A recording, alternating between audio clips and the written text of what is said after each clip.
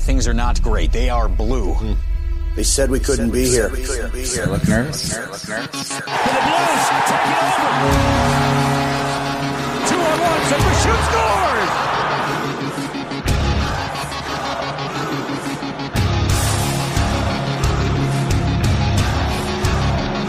And a save by Binnington. An unbelievable play. A holy jump. Great glove save by Binnington. Tarasenko scores.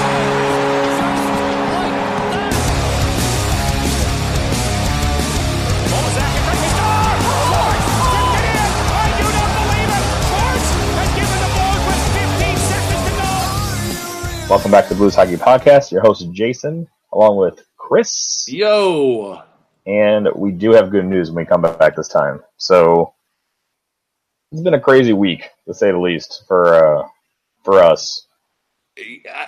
It's been 7 days now. And I was just talking to a friend of mine who asked if I've gotten back to normal. And in some ways, I think I have. But in some ways, I still don't think it's processed. Like, I know we saw it on TV. I know we went to the parade and watched them take it right by us. But there's still something that seems like it's not real. Like, I'm just going to wake up and be like, just kidding. This didn't happen. Yeah, that's kind of how I was till the parade on Saturday. I was very much like, I don't know, like, you're obviously excited and going nuts and that they won the Stanley Cup. The first Stanley Cup in Blues history is ours, finally.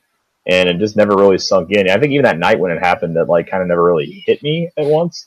And then I think the next day I was watching, I think the highlights came up on my timeline or whatever. And then all of a sudden like, oh wow, that's our captain holding the Stanley Cup up. And that's actually a real live thing. Yeah, I had the initial hit of, all the overwhelming emotional stuff when it happened.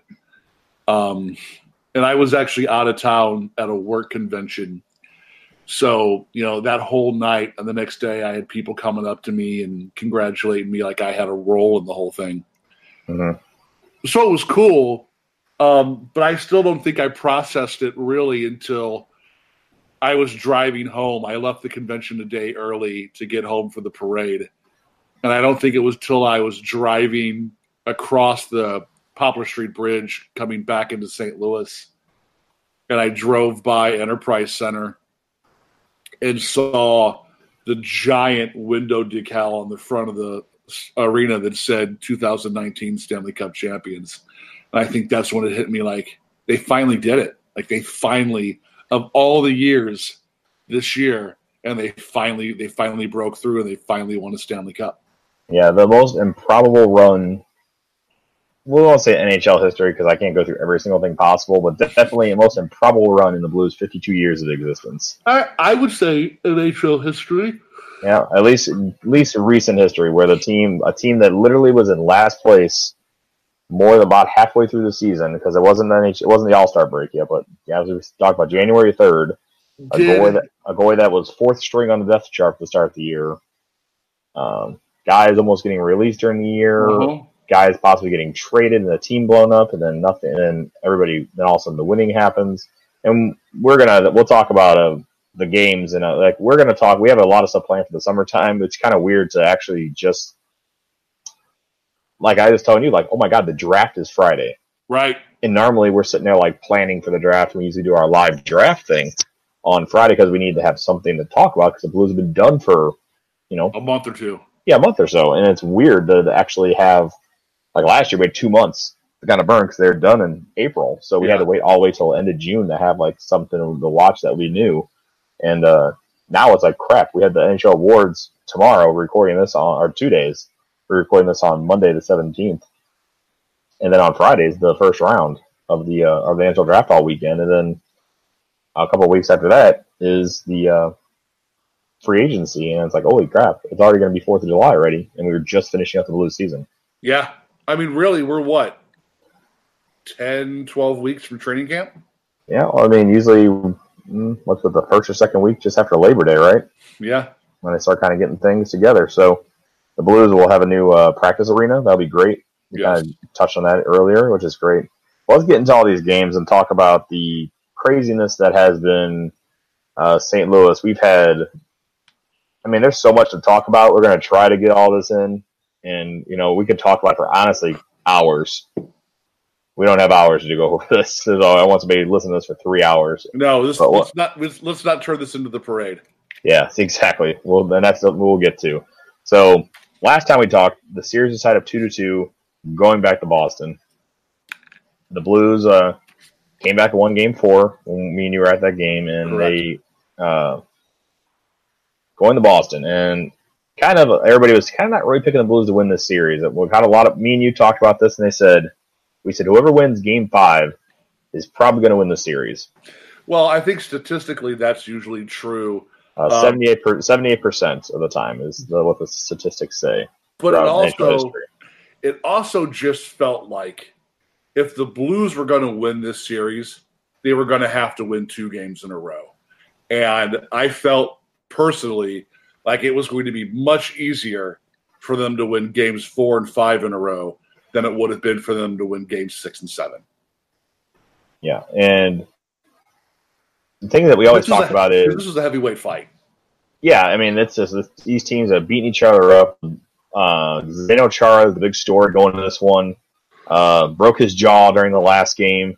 Has plates and screws to hold wired his mouth shut, and pretty much everybody kind of thought he would not be playing. And I'll give this guy a credit, and I know a lot of fans are kind of like ragging on it about how NBC made it a huge deal. Don't get me wrong, man. That's a huge deal because after the series comes out, he had it broken in 2 different spots, had 2 plates in there, had his jaw wired shut. Right. He was drinking a liquid diet, those games and playing almost 25 minutes per game. Right. So I mean, I'll give it a big deal. To me, yeah, I think it's just they were talking about how the Blues, took Game 4 and maybe had momentum, but the focus on Zdeno Chara.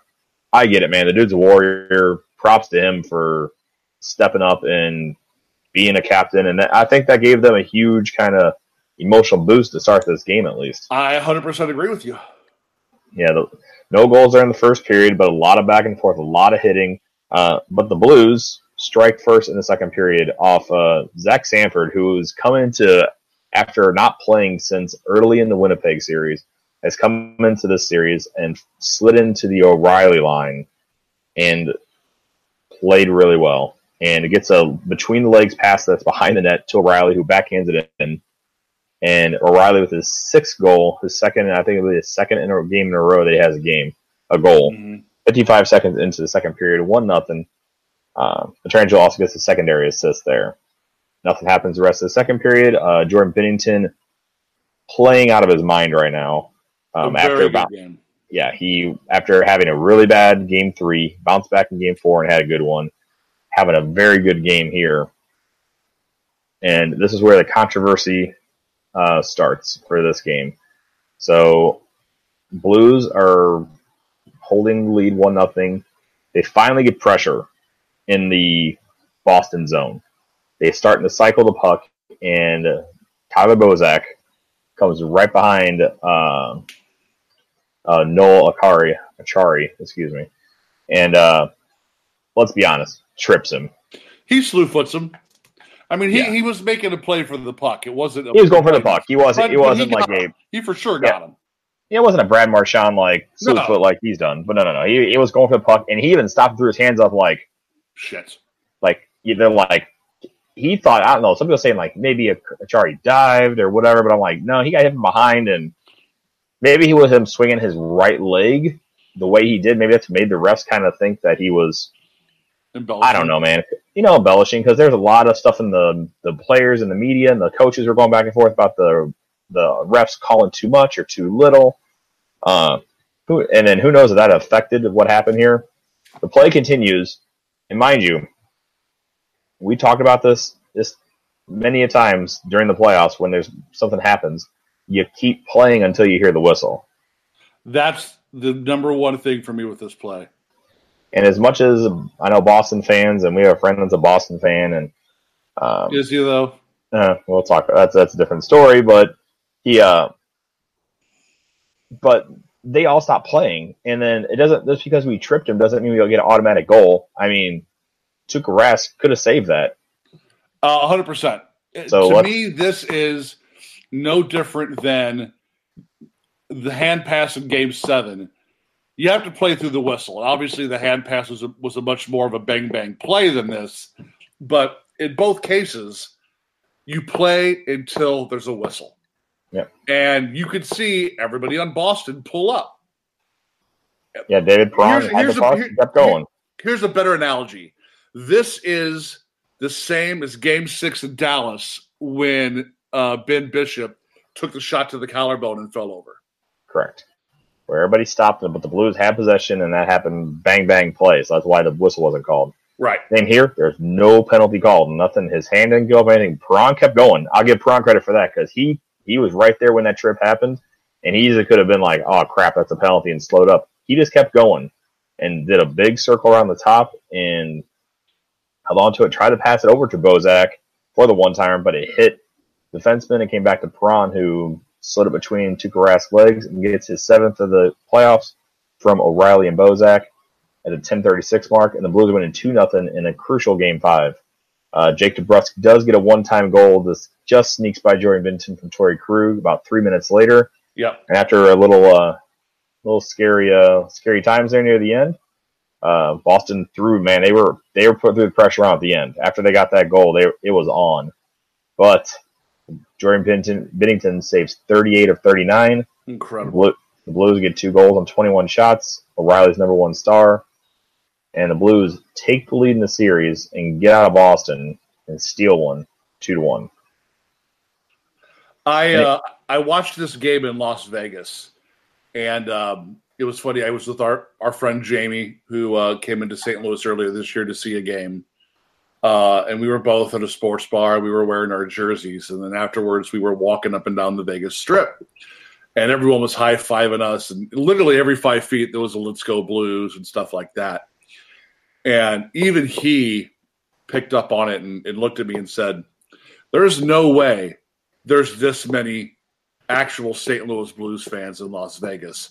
People must just really hate the city of Boston. And I said, you're right. I said, Boston's been very blessed recently to win quite a few championships in all of their sports. Correct. And I said, I think people are kind of just done with Boston overall. But it was crazy to walk up and down the Las Vegas Strip. And like people were running up and hugging us and high-fiving us and yelling, "Let's go Blues," like we were walking down Market Street in St. Louis. It was, and I think that was the moment to me that I realized people around the country are paying attention to this. And whether you're a Blues fan or you just hate Boston or you're just a fan of a great story, the Blues were something that had captivated the country. The whole story, from whatever way you want to attack it, from the fact that they were dead last in the league and now 1 game away from winning the Stanley Cup. If you want to talk about them firing the coach, if you want to talk about, Jordan Binnington as a rookie, however way you wanted to attack it, there were so many feel-good things about this team.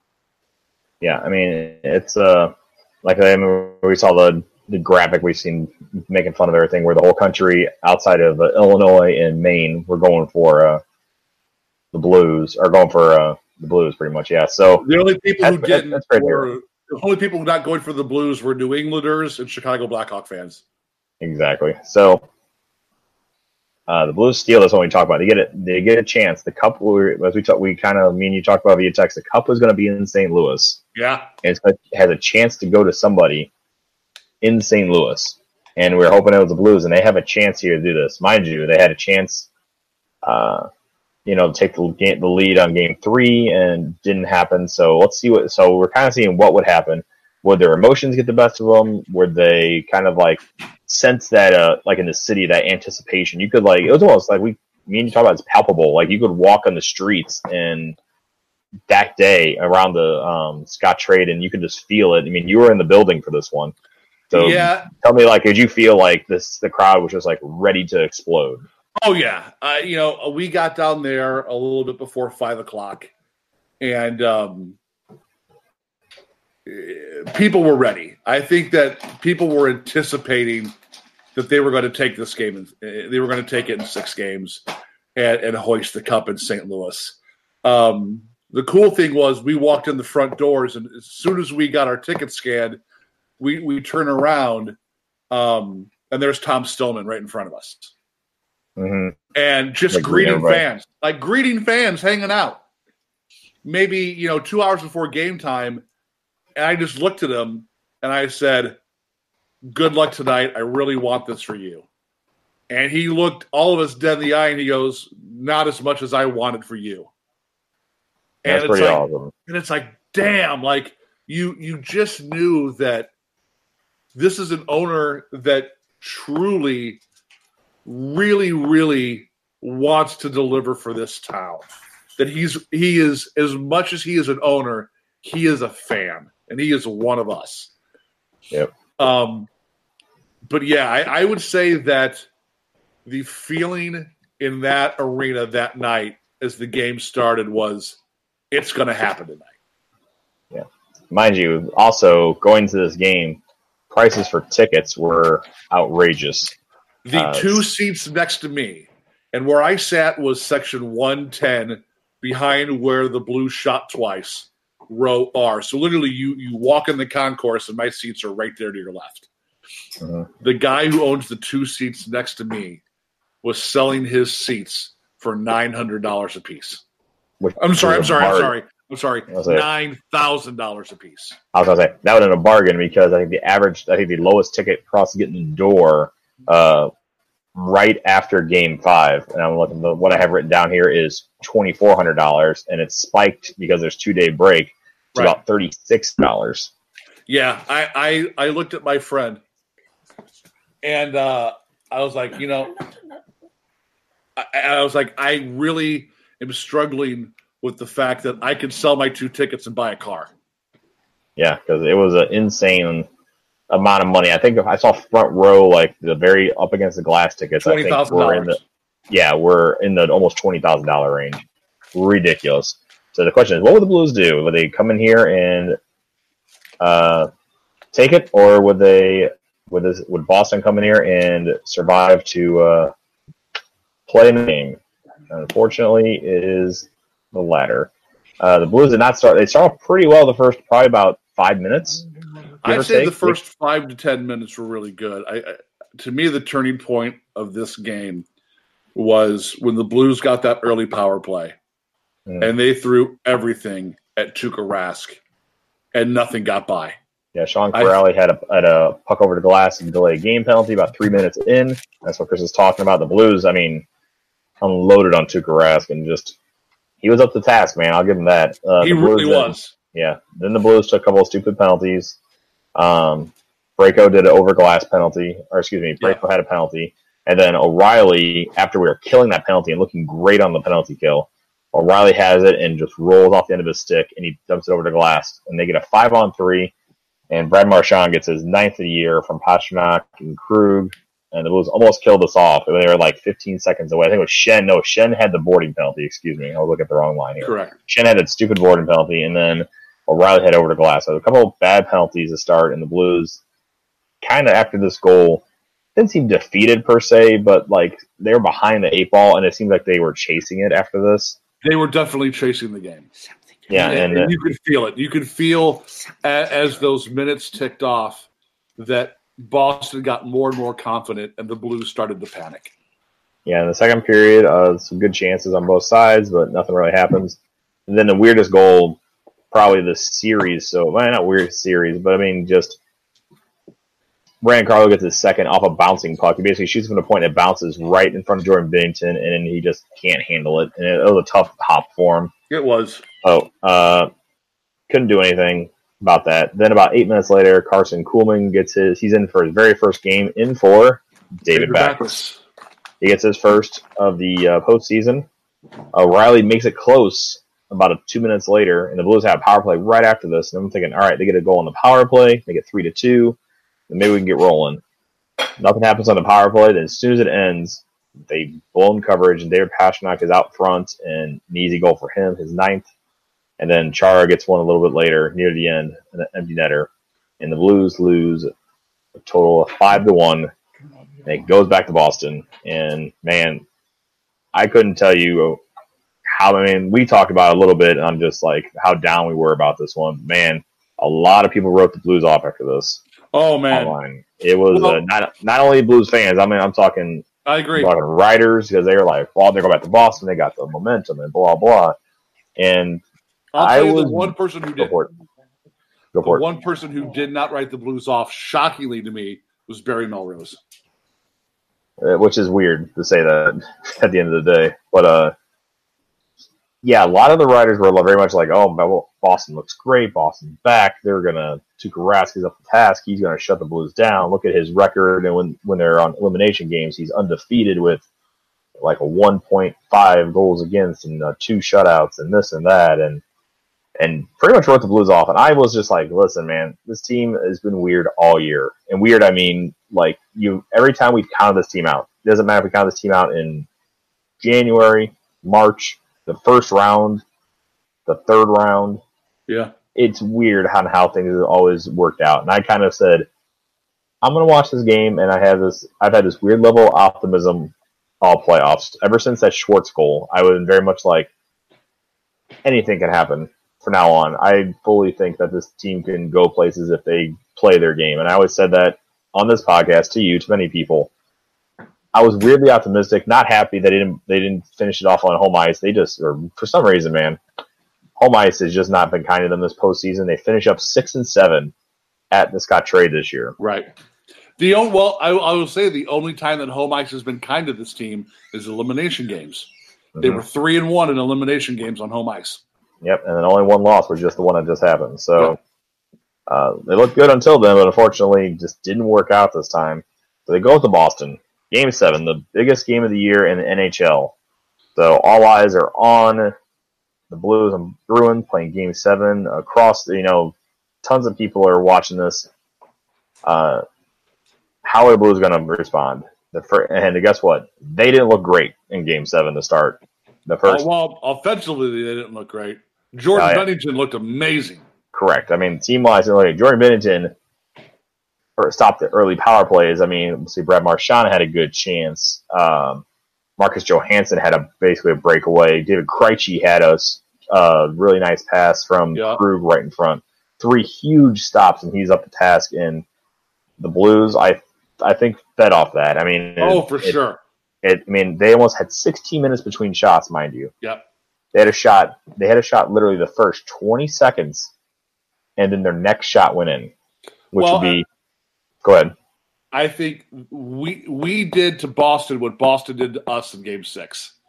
Is you had all of that pressure from Boston, and they were throwing the kitchen sink at Bennington. I think Bennington had something like 17 or 18 saves in the first period. Yes. And nothing went in. They hold the Blues without a shot for 16 minutes, and then bang, the Blues score. And it hits you in the gut if you're a team on that other team. Like, God, we have been kicking their ass up and down the ice, and now we're losing.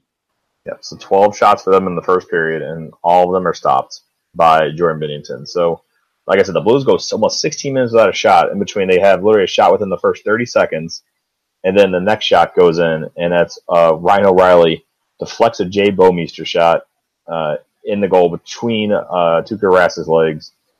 The secondary assist from Pietrangelo at the 16:47 mark. Everything is looking great. I legit got up at this point. That we're near the end. I'm excited.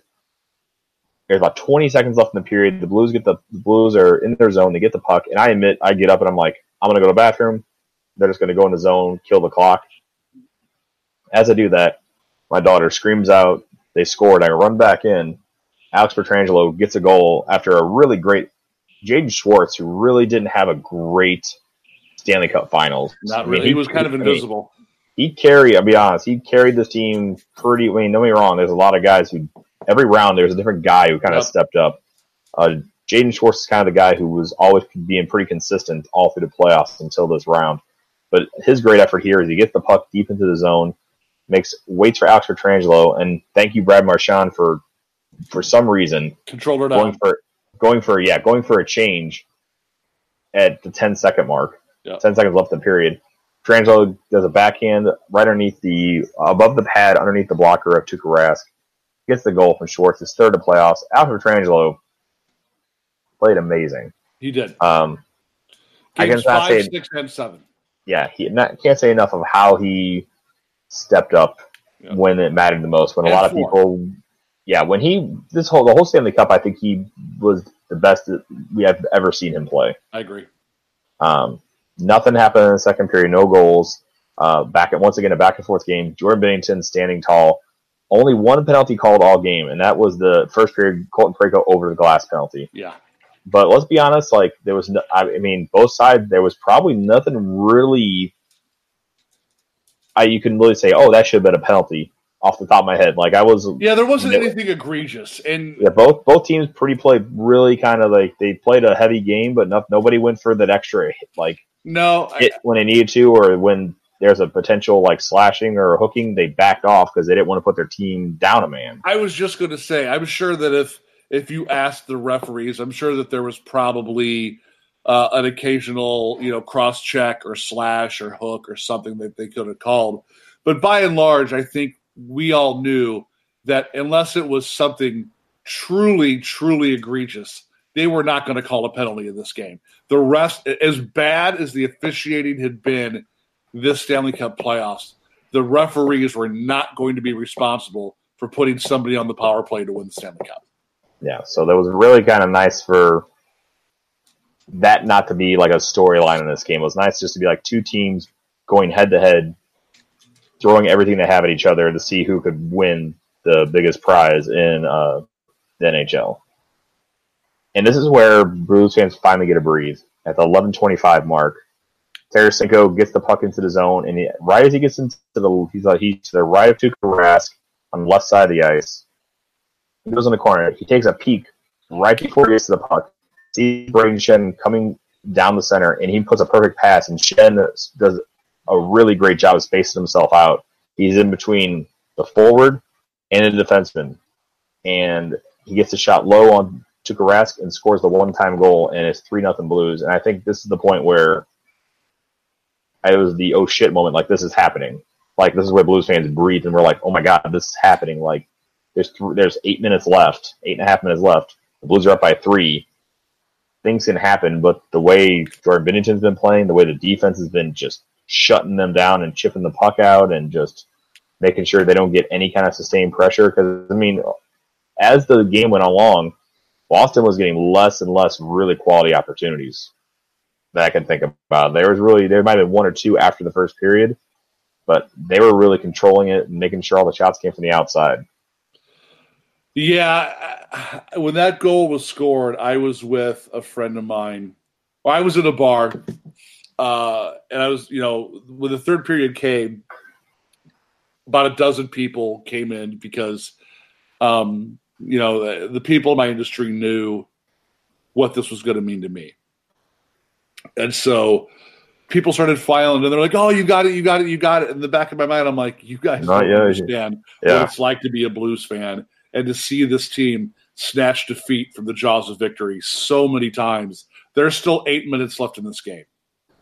But for me, that was like, when it was 2-0, all I kept hearing in my mind is 2-0 or 2-goal leads are the worst lead in hockey.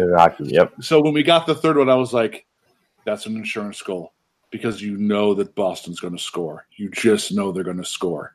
Yeah. I did not exhale until it was 4-1, until it was 4-0. Yeah, and then Zach Sanford, who is a Boston native, and once again, another storyline that we can add to the laundry list of things that this team has had during this playoff run. That I remember Zach Sanford, beginning of the year, lost his father suddenly and left the team, was up and down this year, found some stability with O'Reilly and Perron, and he gets a goal from Perron after Perron, a really great individual effort from Perron. O'Reilly gets a secondary assist. That's with about 4.5 minutes left, and that's when I think a lot of Blues fans lost it.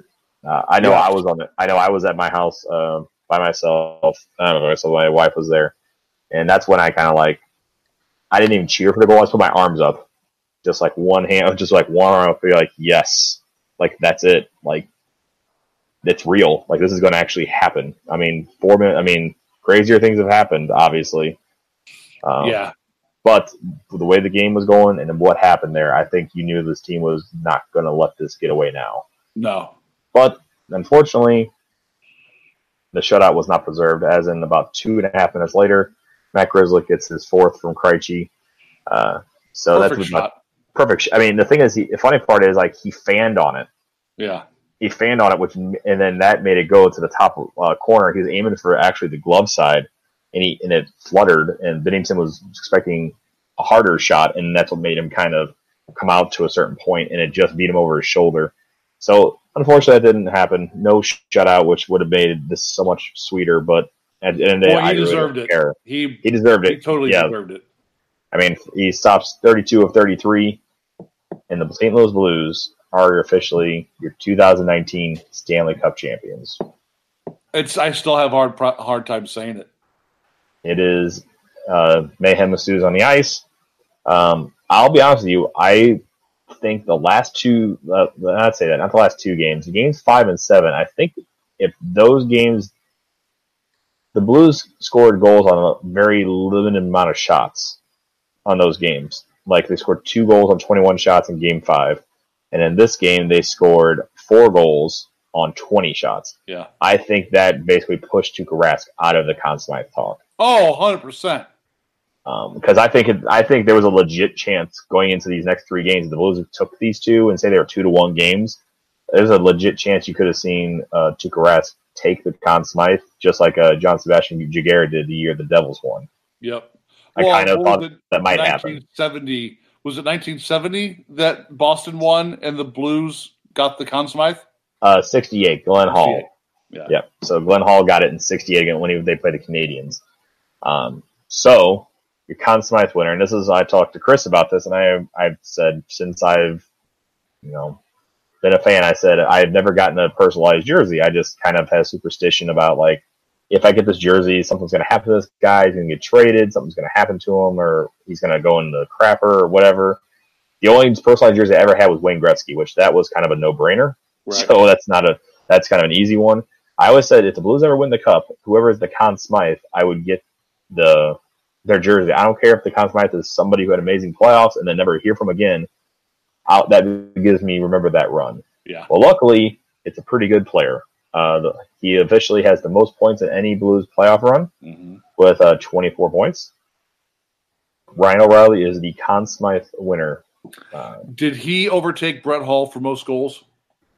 Most points. I believe Hall has the goals because I saw points. I never saw him saying he leads the goals. I think Hall had something like 13 or 14. That was Schwartz. Schwartz could have done it. Yeah. Well, I know that Riley caught fire towards the end and caught up to Schwartz, but I wasn't sure if he overtook Schwartz and Hull. So Ryan O'Reilly scores points in 6 straight games, goals in 4 straight games. Matching Wayne Gretzky and Mark Messier. Yeah, so pretty good company there. Yep. He gets the Conn Smythe Award winner, officially, I think, making us win the trade. I don't know what you think, but yeah, I think that's icing on top of the fact that the Blues won that trade, even though it was a five person for 1 person trade.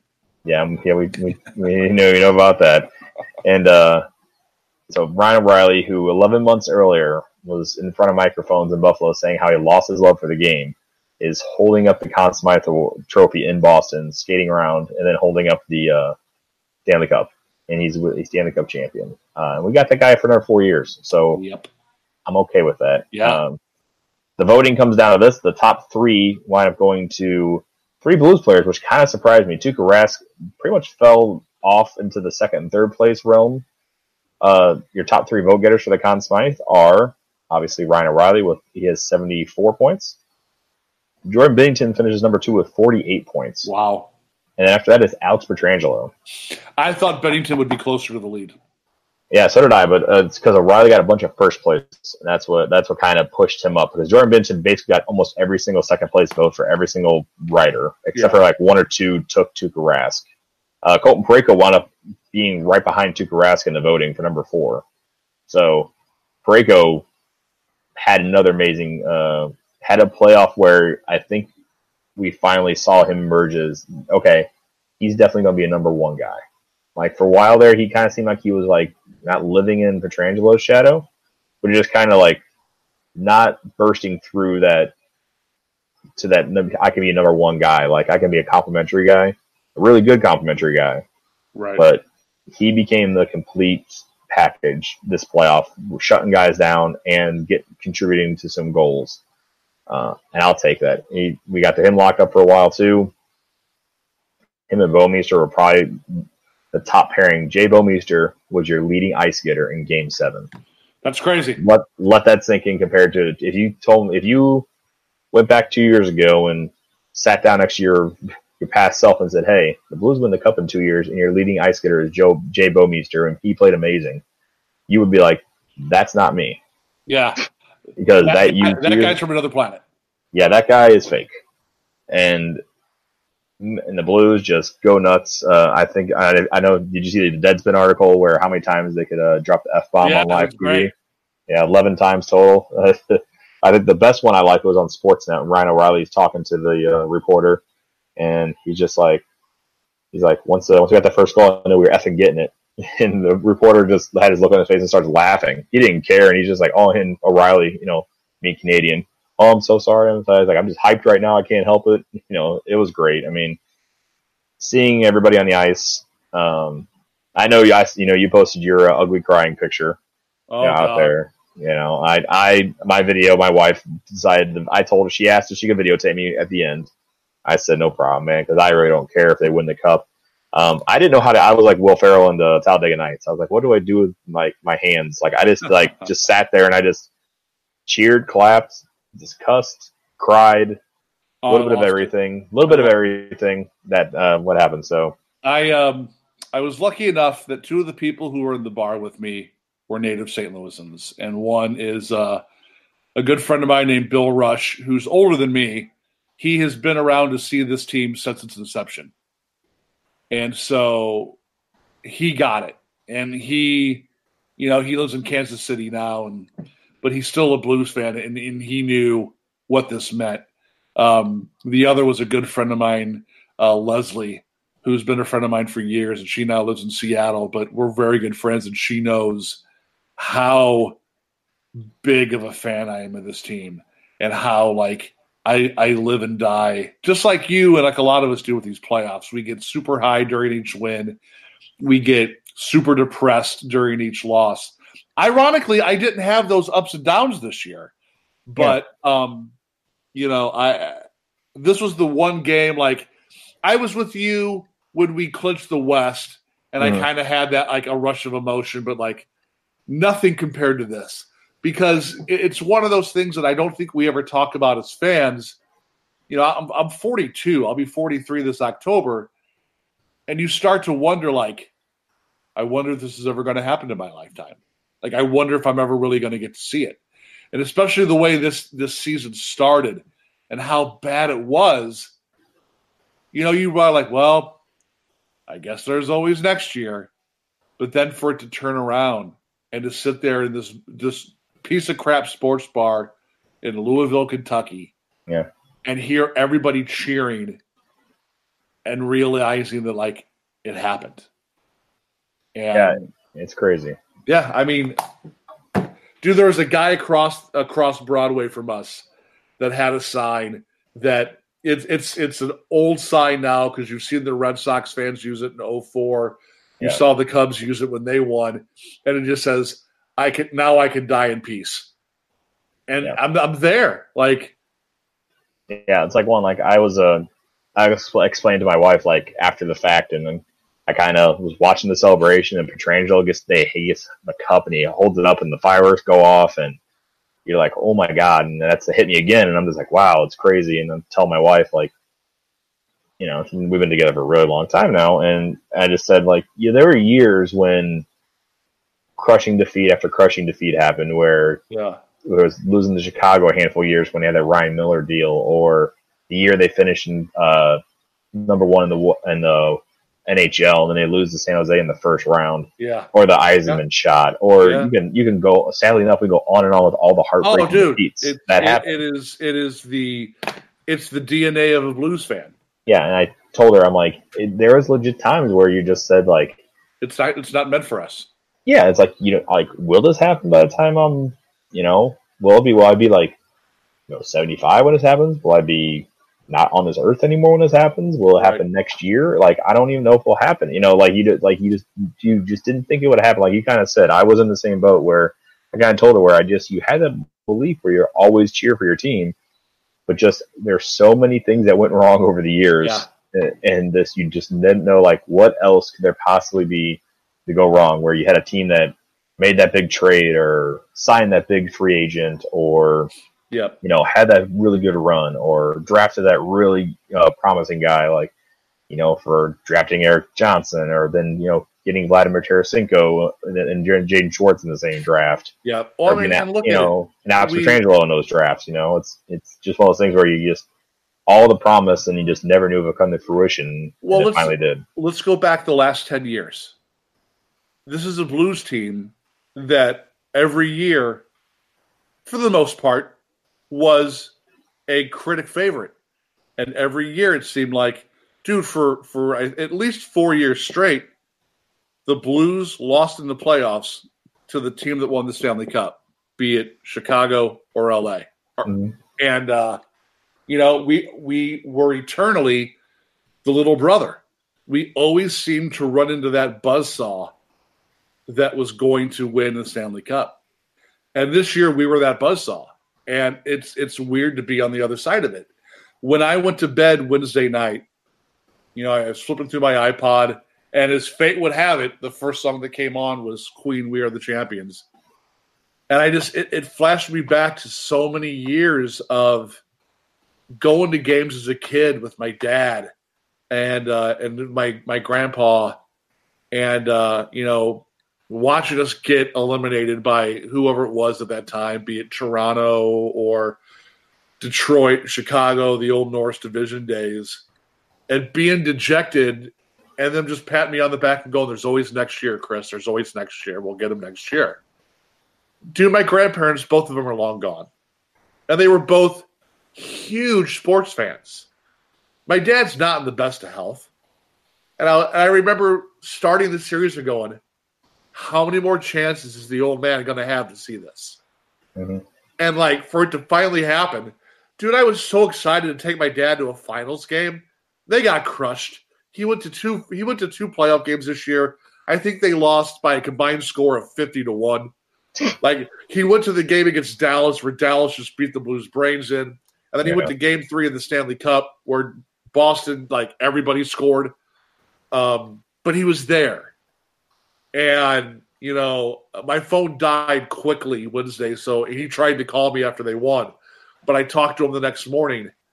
But I was like, for his dad and my mom's dad, who were both big sports guys, that means something. The Blues finally won a cup. You know what I mean? Yeah. And so, the old phrase, "one before I die," we don't have to say it anymore. We got to see it. Your daughter has seen the Blues win the Stanley Cup. Yeah. She won't have to grow up hearing the jokes about why can't you get a drink in St. Louis? Because they don't have any cups. It's so bizarre to me that now these kids aren't going to grow up with the same albatross that we grew up under, that our parents grew up under. It's going to be it's an all new world. Yeah, kind of like for the Cardinals for the last 15 years or whatever, how great they've been, and getting into the playoffs has been the norm, and they weren't in the playoffs. They were these people that are freaking out, and it's you realize the 90s weren't great, right? They're after the 80s, when they were doing pretty well, the 90s through the early 2000s, they weren't great for the Cardinals, right. And now they turn it on. So, the other thing I want to bring up too, which you kind of said I was going to get to, my daughter saw it and how she was. This is going to be the equivalent of what Brett Hall did for youth hockey in St. Louis. Oh, 100%.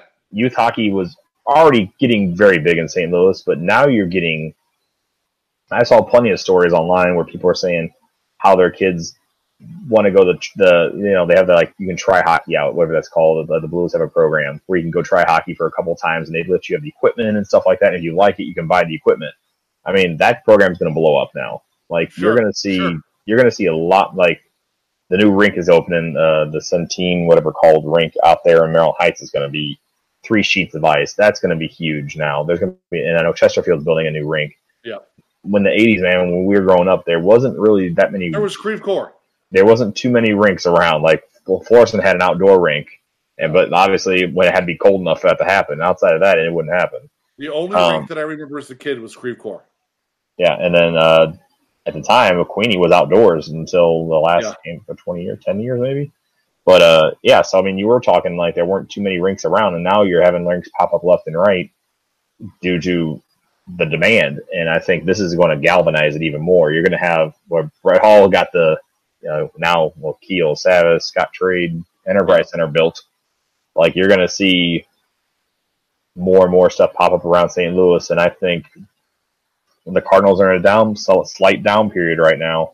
I'm not saying the Blues will overtake them for like a long time, but I think there's going to be a lot more people gravitating to the Blues. The casual fan is going to gravitate more to the Blues now due to success brings in money. No matter what you're doing, and brings in eyes to the product. And the Blues had plenty of stories that happened. So the Blues win, and it's insane. So you were in Louisville, so you were going to celebrate your friends there. So I'm in St. Louis. I got a call from one of my friends, and we're up talking and like, flipping out. The Blues actually won.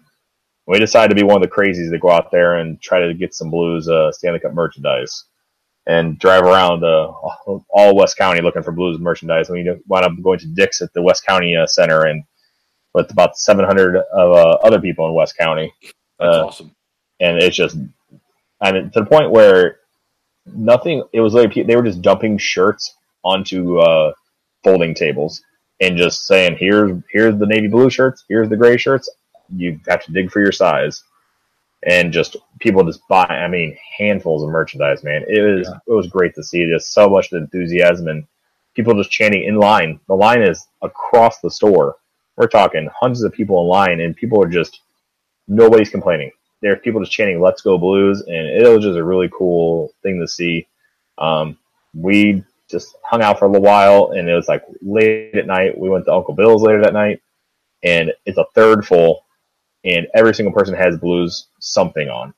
And then random Blues chants would, people are eating their food, and all of a sudden somebody would be chanting about the Blues, and they're watching the replays of the Blues celebrating on TV, and it's great. And of course, the Blues start the party until they get back to St. Louis around 4:30 in the morning, and there's fans waiting at the airport. A few hundred fans are at the airport. Blues meet them. The Blues go to Enterprise Center, party at the Enterprise Center, go to O.B. Clark's, and it is nonstop for them. And they're at O.B. Clark's, and fans just start showing up at O.B. Clark's all day and all night the day after. Blues are having the cup and bringing it down, letting fans touch it. It's just, it was just a great thing to see how they were just, sharing it with the fans, where, you didn't know if you didn't know how they would be with the cup and stuff. But man, they're just, mind you, everybody's hammered too, which is great to see. It was, there's so many of everybody pounding beers and everybody's having a good old time. It was just an awesome thing to see. Yeah, it was. I think that it became apparent the players understood what this meant to the city. And you're right, because every team celebrates, but I think it's impossible to be a part of the St. Louis Blues and not feel like, I won't say the pressure, but just the anticipation of wanting that first championship. It truly is equivalent to being a Boston Red Sox or a Chicago Cub. And just as every year ticked by, someday it's going to happen, and I guess, even the Toronto Maple Leafs to an extent. But to finally have that monkey off your back and to know that you were part of the team that got it done. Are you kidding me, Pat Maroon? Like, Pat Maroon, even more so than David Freese now, I think is the hometown hero. Yeah, that's going to be like he's going to, as he said during the parade, I'm a hometown hero, baby. So he was living it up and rightfully deserved. They scored some big goals in this playoffs. And that's another story. A guy who came home for his family, didn't have the best of starts to the year. Rumors of possibly him getting released or traded in January. Turns it around under Berube. Finds a line with him and Bozak and Thomas that's super effective. And Chubby but effective. Correct. And winds, winds up basically controlling almost all the Dallas series and being like basically the number one line in that series. Yeah. Scores the game winner in Game 7 on May 7th.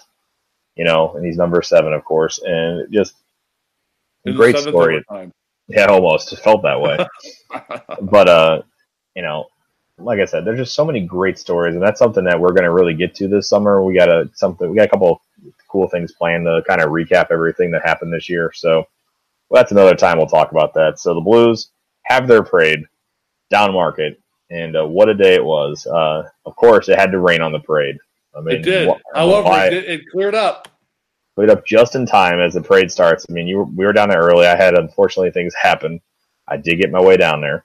Finally, thanks to you and some other friends saving some spots, and about us and about 500,000 of our closest Blues friends were there. I was going to ask you about this because I've seen conflicting reports. I have seen figures anywhere from 500,000 to 1.5 million people.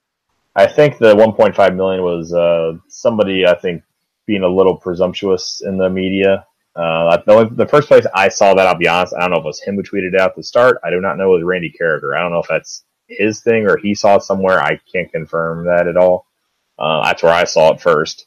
And then I got picked up from a couple other people. And then today it sounds like I guess there's really no way to tell, honestly. No. From what they said, it's closer to the 500,000 mark. And they said probably about 300,000, closer to 350,000 that were actually at the parade.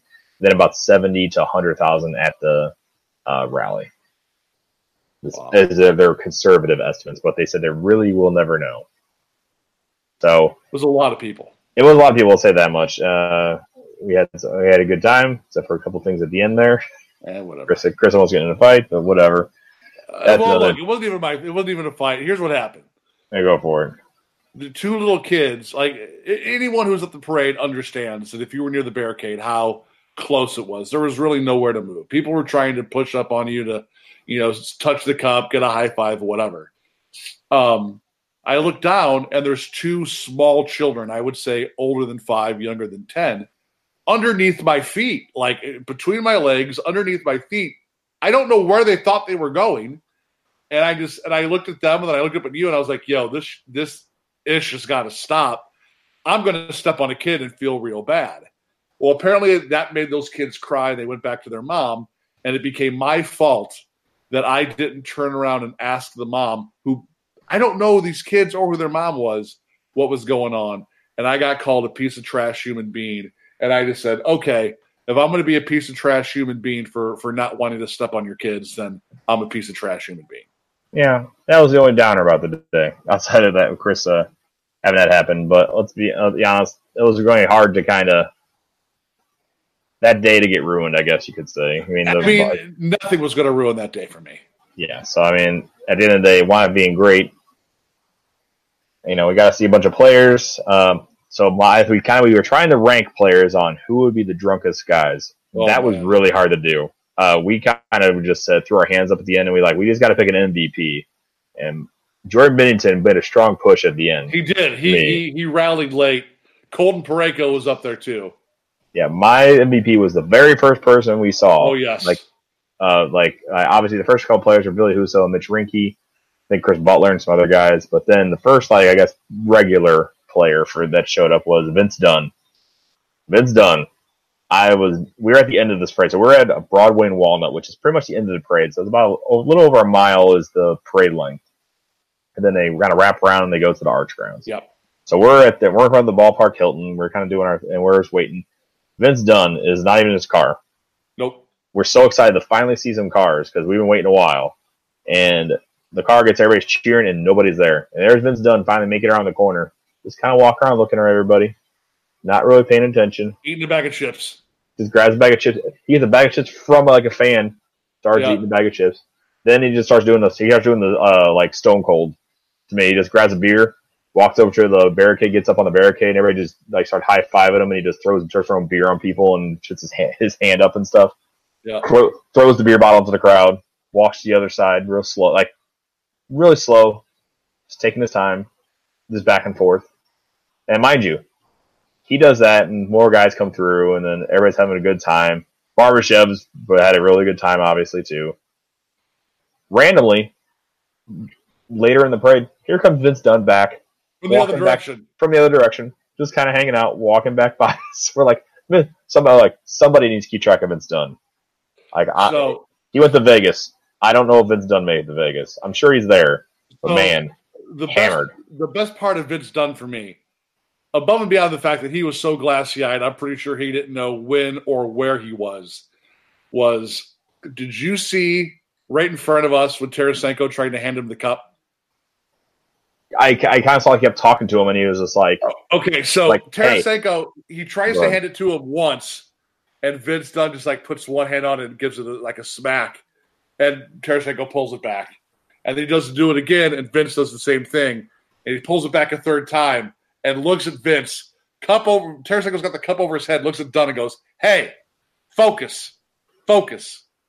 And so Vince like puts both of his hands up, and so he hands it to Vince. But before he lets go, like they're both holding onto the cup now, and Tarasenko looks at him dead in the eyes and goes, "You got this? You better not drop this." And Vince just shook his head up and down, and Tarasenko opened up his hands and took two very cautious steps back, like, "Please don't drop the cup. Please don't drop the cup." It was pretty great, and like I said, the rally was great. Like it was fun watching all the guys on the stage at the rally because we left after the parade because it was kind of like you do the parade or the rally. Yeah, it was so many people. Day. And it was already the parade was a little over 3 hours, and obviously waiting for probably 2 or 3 hours before that, 3 or 4 hours really. So it was like 7 hours total for some people, if not longer for others.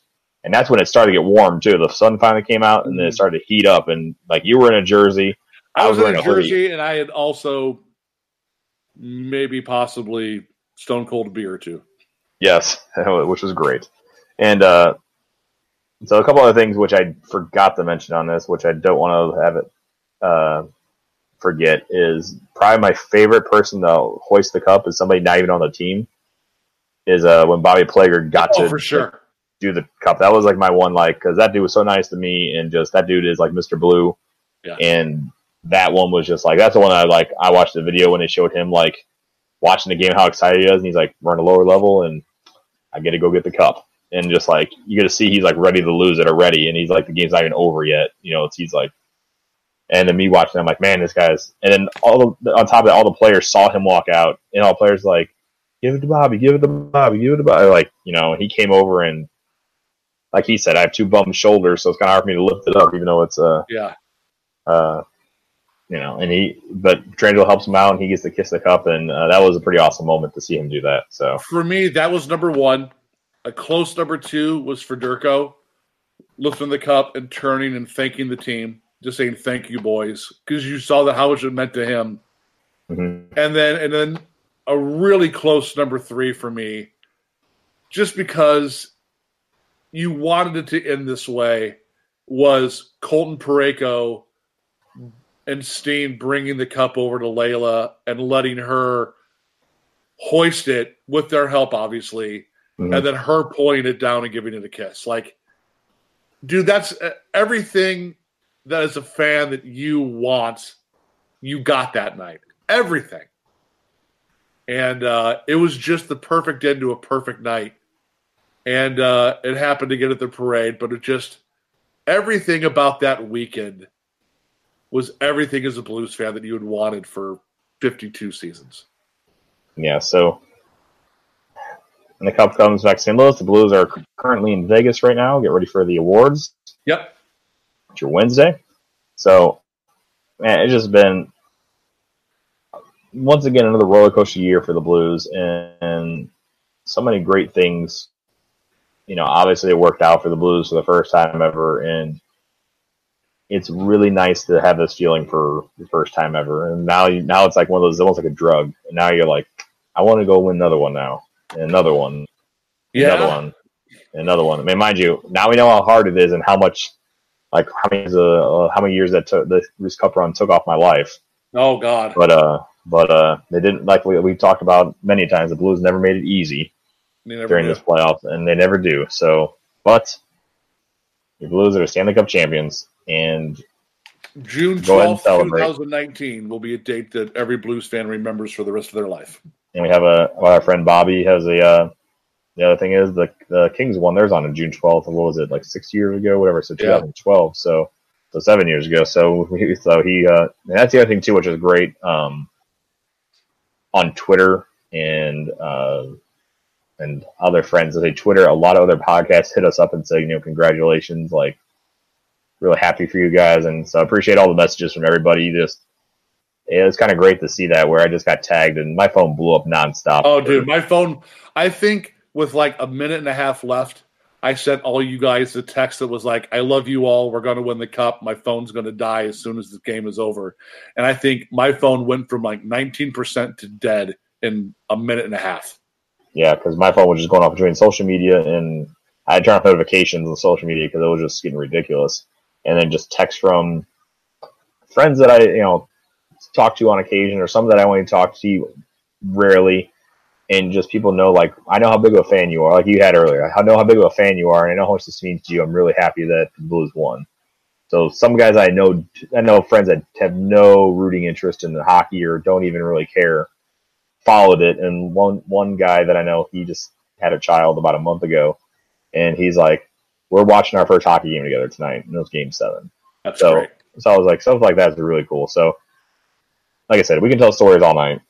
But we'll start to wrap it up here, and then we're going to talk about a couple other things real quick as we wrap it up. So, obviously, the Blues are Stanley Cup champions, and there's a ton of stuff out there. I don't know if anybody else, I don't know if you saw this, but I went to Fanatics today, and there are 29 pages of Blues stuff.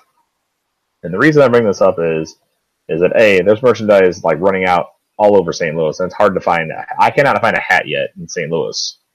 A Stanley Cup champions hat, like the locker room one. That has been the hardest thing to find. But if you're going to order anything for the Blues, and I just, off of Fanatics, me and Chris both encourage you to go to our page, and at the top of my Twitter and the Facebook pages, it's pinned to the top. There's a link there for Fanatics, and if you click on a link, it's just, we're an affiliate with Fanatics. It's kind of like, if anybody knows that Amazon has a program for like schools, or Target has the same thing. Everybody's got this stuff. And we just get a small percentage, and then this money we're going to use, dump back in the podcast, help us pay for our, server costs, or upgrade our microphones, and hopefully do some, if we find some cool stuff, we're going to do some good stuff to do some giveaways and stuff. Because I have, like Chris talked about, I have a ton of towels here. So during the summer, I want to give a couple of these away. I might have a newspaper or two to give away from the Post-Dispatch that had a ton of newspapers come out with the Blues saying we did it.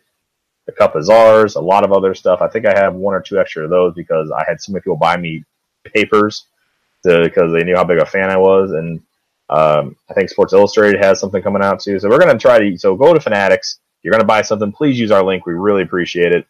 And the second thing I want to bring up is, where can you find that link, Jason? It is on our Facebook and Twitter, and on our website. It's blueshockeypodcast.net. It's the very top of it. Just click on the banner. It will take you directly to the Blues page on Fanatics, and use that. You don't need to do anything else. Just click on that link and buy whatever you feel like buying. Yep. No codes, no nothing. Nope. And we're appreciative of whatever you buy. If you want to spend $5, $30, $100, whatever. Yeah, whatever. We're appreciative of all of it. The second thing I do want to bring up is that we do have a new shirt out there. So we're going through Teespring. It is dope. So through Teespring, it's from one of bands I really like. It's our Run the League shirt. So, and also that is also on the Twitter and Facebook. Look for that link. It's going to be in this podcast in the notes. If you want either of those links, look in the podcast notes. Click on that. It'll take you directly to both of those. order the shirts, order whatever you need to on Fanatics. Both ways help us and help us keep bringing you this podcast. And we want to keep bringing you this podcast as long as possible because, now the Blues have finally broken them through. I think we're just going to make this thing bigger and better. So let's just keep everything going, keep the good times rolling, and we'll wrap it up there. So if you want to get a hold of us on Twitter, it's at Blues Hockey NHL, and Chris is at Hossapalooza. And then also, like I talked about on Facebook and Instagram, it's Blues Hockey Podcast. On both of those, our Instagram contest that we've been running, I will be picking the winner this weekend. So be on lookout for a live video where I will pick the winner this weekend. Secondly, blueshockeypodcast.net and .com on the websites, and the email us is blueshockeypodcast@gmail.com. And to download the podcast and all your fine podcast directories would be Apple Podcasts, Google Play, Spotify, Stitcher, and then I'm catching up on YouTube slowly. So YouTube will have more the updated podcast, and then I'll work on the back catalog this next couple of weeks. So check out YouTube, and then lastly, once again, our website blueshockeypodcast.net and .com. And I also think we need to make good on our bet. I believe we did say if the Blues won the Stanley Cup, we would put the podcast on Tinder. I think that's correct. So I gotta figure out how to do that with my wife sees the Tinder app on the phone. That would be a little awkward to explain. Hey, it's for the podcast. I don't know if that excuse will fly. It might, but I don't think that would fly. Like, hey, it's like the podcast is on Tinder, not myself. So not that's me, baby, my podcast. Yeah, so I don't know if that would pull off. We'll see about that. I don't know if there's other podcasts on Twitter that we can hook up with randomly. So, wow, man, it's been a great season. Great, I mean, weird, and man. I looked back, and I think it was a podcast in the second podcast we did in December, and I titled it "Lose for Hughes." Yep. So we're talking 7 months ago. We were chalking it up that we're hoping we have the number one pick this Friday. Yeah. And we're not even having. Mind you, the Buffalo pick winds up going down to number 30. Well, it goes to 31, but they had some trades. Buffalo still has like a number 28 pick, I think, or something like that via trade. There's a bunch of stuff we're going to get to coming up. We have a couple trades that were made. The Blackhawks made a trade with the Penguins, acquiring Olli Maatta. Winnipeg traded Trouba today to the New York Rangers for a pick and a prospect. We'll get to all the outside news coming up. There's going to be so much stuff coming up. It's just very odd to not be talking about that already and not having prepared that. And you actually get to talk about Blues hockey this late in the year. Yes. And I'll be honest, I really like doing that. So it's fun. It's a lot more fun than the alternative. Yeah. So next time we come to you, we're going to have draft news, NHL awards. I think me and Chris kind of talked about, instead of our normal, we broadcast the first round like we always do. We're not going to do it this year because we've had a lot of content so far. So we'll do a podcast talking about that very soon. We also won't do our live broadcast like we normally do. Maybe we'll do a little bit for a couple picks and talk about that, like I myself, mind you, not me and Chris. But overall, we're probably going to do another podcast, and then we're going to have a lot more other stuff coming up to you this summer. We're going to have content throughout the summer. Normally, we take the summer off, but I kind of have the itch to do stuff this summer, and I got a couple of good ideas that me and Chris kind of are going to collaborate on, and I think we got some good stuff planned. They bring you some content throughout the summer and get you ready for next season where the Blues will get to defend the Stanley Cup. That's fun to say. I can't wait for that banner to get raised. Yeah, and that's I think that's going to be a must-go-to game for me. For sure. So, all right, guys. Well, it's been a fun ride. Thank you all for listening. Interacting with us on Twitter and Facebook and Instagram. It's been great. But guess what? There's more to come. So we're excited, and we'll talk to you guys soon. See ya.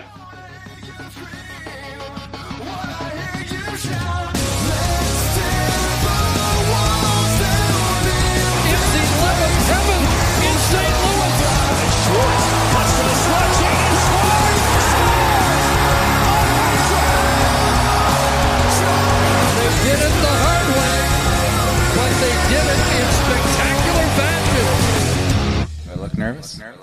Is your answer?